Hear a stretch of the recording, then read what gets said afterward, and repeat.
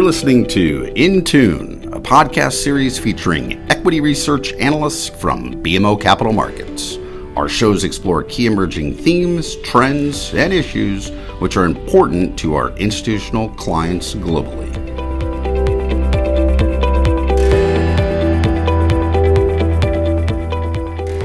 Hello, this is Brian Belsky, Chief Investment Strategist at BMO Capital Markets. We have the honor and privilege of hosting BMO Financial Group's official COVID-19 weekly call with Dr. John White, Chief Medical Officer at WebMD, along with three other subject matter experts at BMO Financial Group. Michael Gregory, Deputy Chief Economist at BMO Financial Group.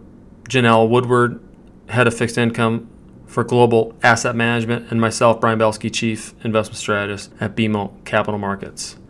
Before we introduce Dr. John White's comment, just as a reminder, if you need medical advice, please seek a medical professional, whether or not it's a nurse or a doctor. And as we lead into Dr. John White's comments, he is a popular physician and writer who has been communicating to the public about health issues for nearly 2 decades. Dr. White is the Chief Medical Officer at WebMD. In this role, he leads efforts to develop and expand strategic partnerships that create meaningful change around important and timely public health issues. Prior to WebMD, Dr. White served as the Director of Professional Affairs and Stakeholder Engagement at the Center for Drug Evaluation and Research at the US FDA. Also, please keep in mind that Dr. White is a front-line soldier with respect to COVID-19 coronavirus, as he currently sees clients in the Maryland and Washington, D.C. area. And with that, we're going to hand the ball off to Dr. John White with his comments for this week, May 11th. So worldwide, there's over 4 million cases, as many of you know, with 282,000 deaths. In Canada, it's 68,800 cases with nearly 5,000 deaths. In the United States, it's nearly 4 million cases and over 80,000 deaths. But something to keep in mind in terms of the number of cases, there's 5 states that account for over 60% of all cases and deaths, and those are New York, New Jersey, Massachusetts, Illinois, and California. And that's important to keep in mind as we talk about reopening. There are new projections that there may be more than 130,000 total COVID deaths in the United States by early August. And I want to point out that that number has nearly doubled in less than a week. So if you asked me a week ago, I would have told you it was 65,000. But IHME, which does a lot of the modeling, has changed their numbers based on the fact that states in the United States are relaxing the restrictions. But I also want to point out to you, and you can look at the data yourself at healthdata.org, that this really is a moving target, that the numbers are being changed, if not on a daily basis, certainly on a weekly basis. And that is causing some concerns for transparency, because there's a tremendous amount of uncertainty in this modeling. And when the news media reports it, it's often reported as, this is the actual number and what it's going to be. So it's important to keep that in mind. In terms of the latest news, you might have seen that FDA authorized a saliva test from Rutgers University Labs. They actually received an amended emergency use authorization on Thursday. They had received one for the saliva test, but you would still have to go to a medical professional to collect it. Now you can collect your own saliva at home and send it to the lab for results. And it has roughly the same accuracy as a nasal swab. And that's important to keep in mind because that might be simpler to do.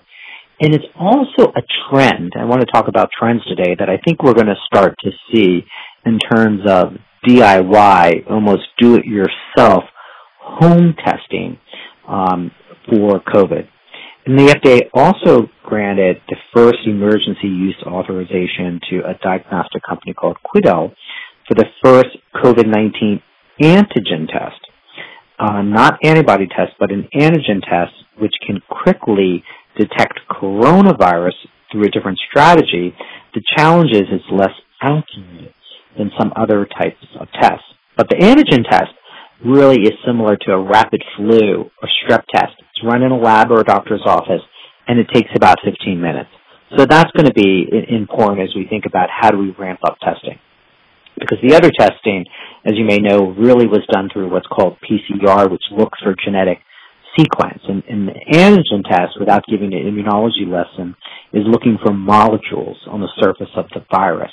So they return the results much more quickly, but they're less accurate. So if the test says a patient sample is positive, it's actually likely to be correct. So a positive test is likely to be correct, but the challenge is it has a high rate of false negatives, and that's the concern. But we also have to recognize that this is innovation. This is iteration. We had none of these tests in January, and here we are in May with numerous tests out on the market. And testing really is going to continue to be critically important in containment and mitigation strategies. And it plays a key role in states reopening and staying open. We do know that states aren't testing enough of the population. We see that actually around the world, because if you have a high positivity rate, meaning the number of people that you're testing, a high percentage, more than 10%, you're really just treating those patients that are severely symptomatic. We need to test a broader patient population to gain insights about the spread. And then real quickly on antibody testing, I get asked about that all the time.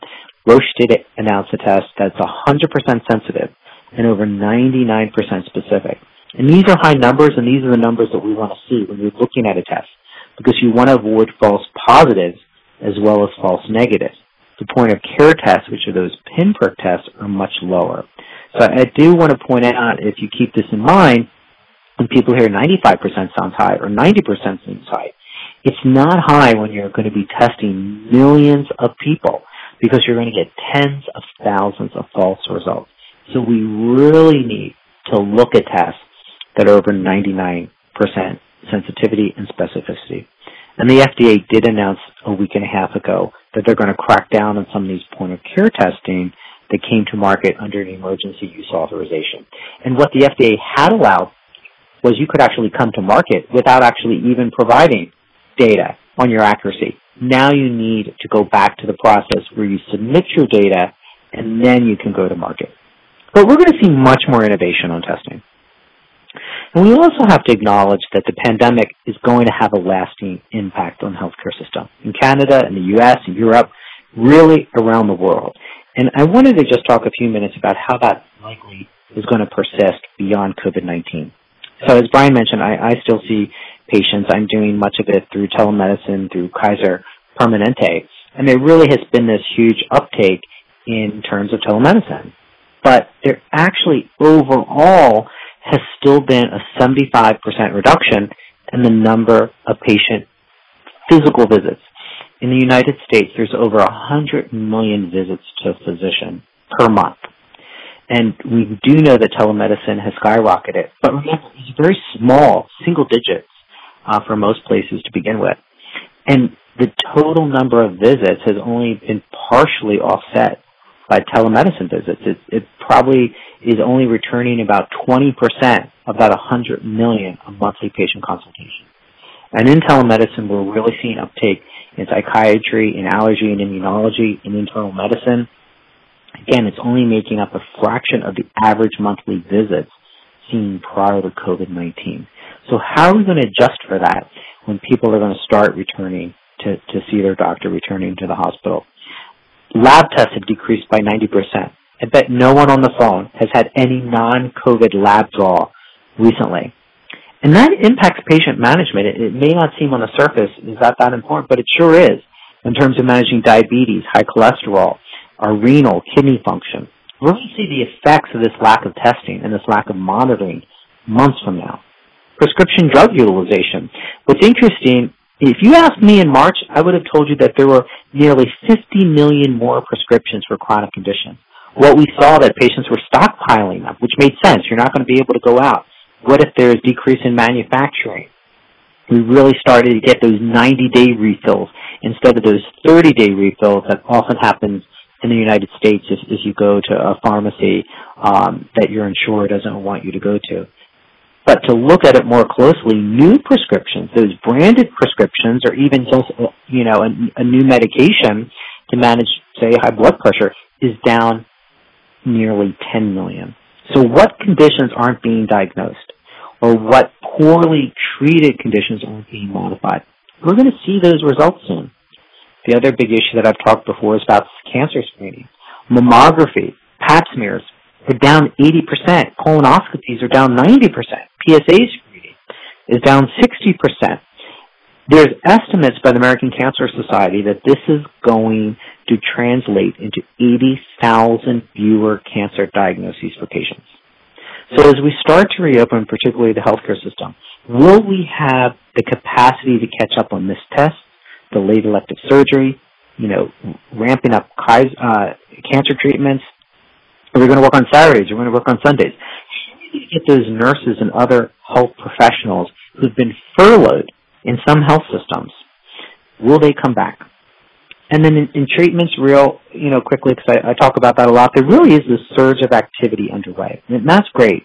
There's over 180 drugs in trials. There's another 90 drugs that aren't in trials but are in preclinical testing.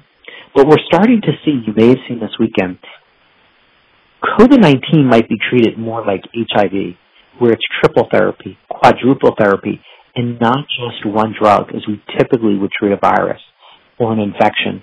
That's where we're starting to see some movement, combined therapy. And as you know, at least 50 vaccines are in discovery or preclinical stages, and the FDA recently announced that a vaccine is going into phase 2 testing, a company named Moderna, and they started in March. So this is rapid progress. WHO has also announced 8 potential vaccines for COVID.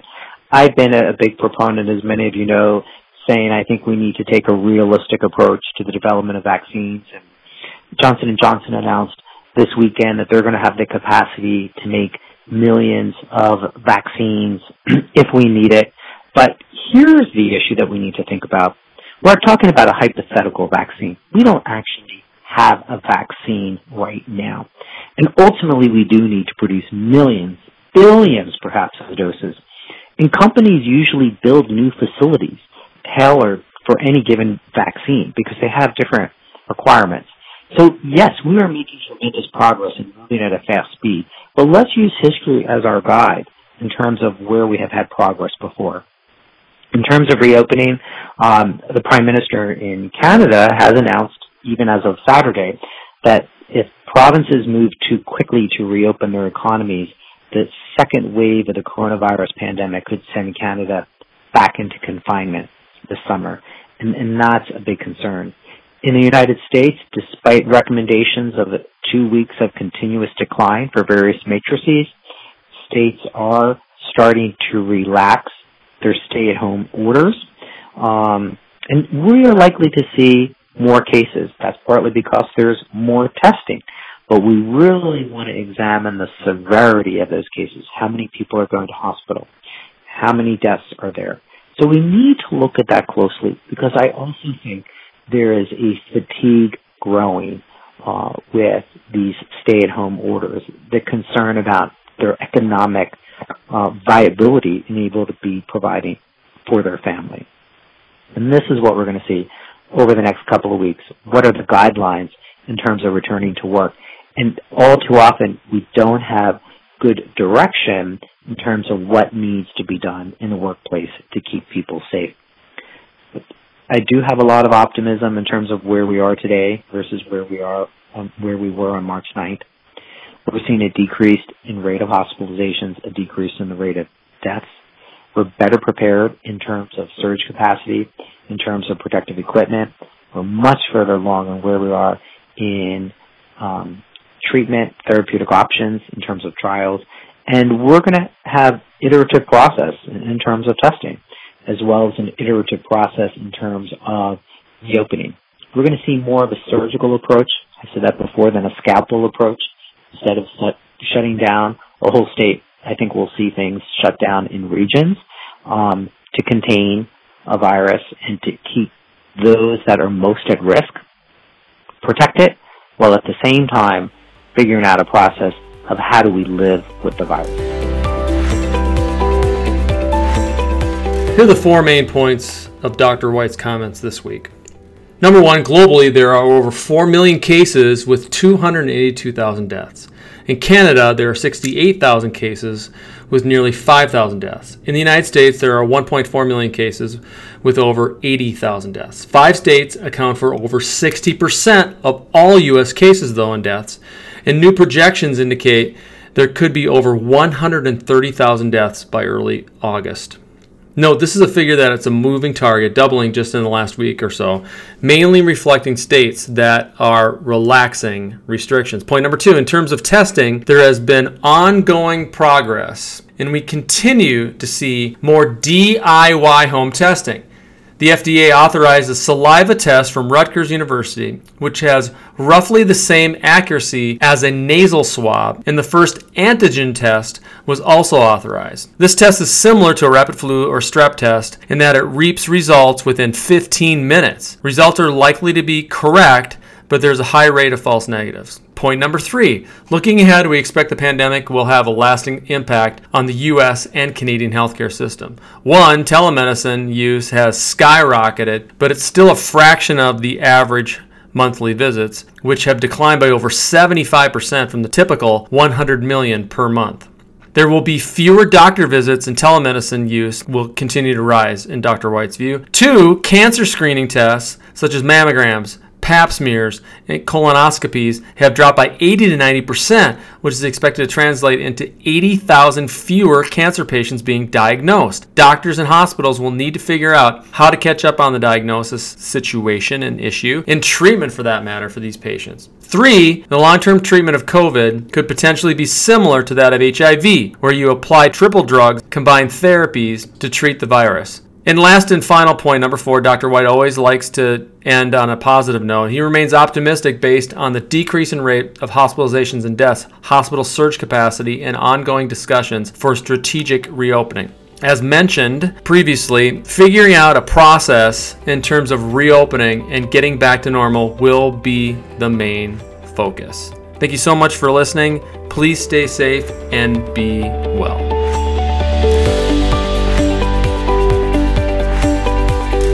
Thanks for listening to In Tune, presented by BMO Capital Markets Equity Research.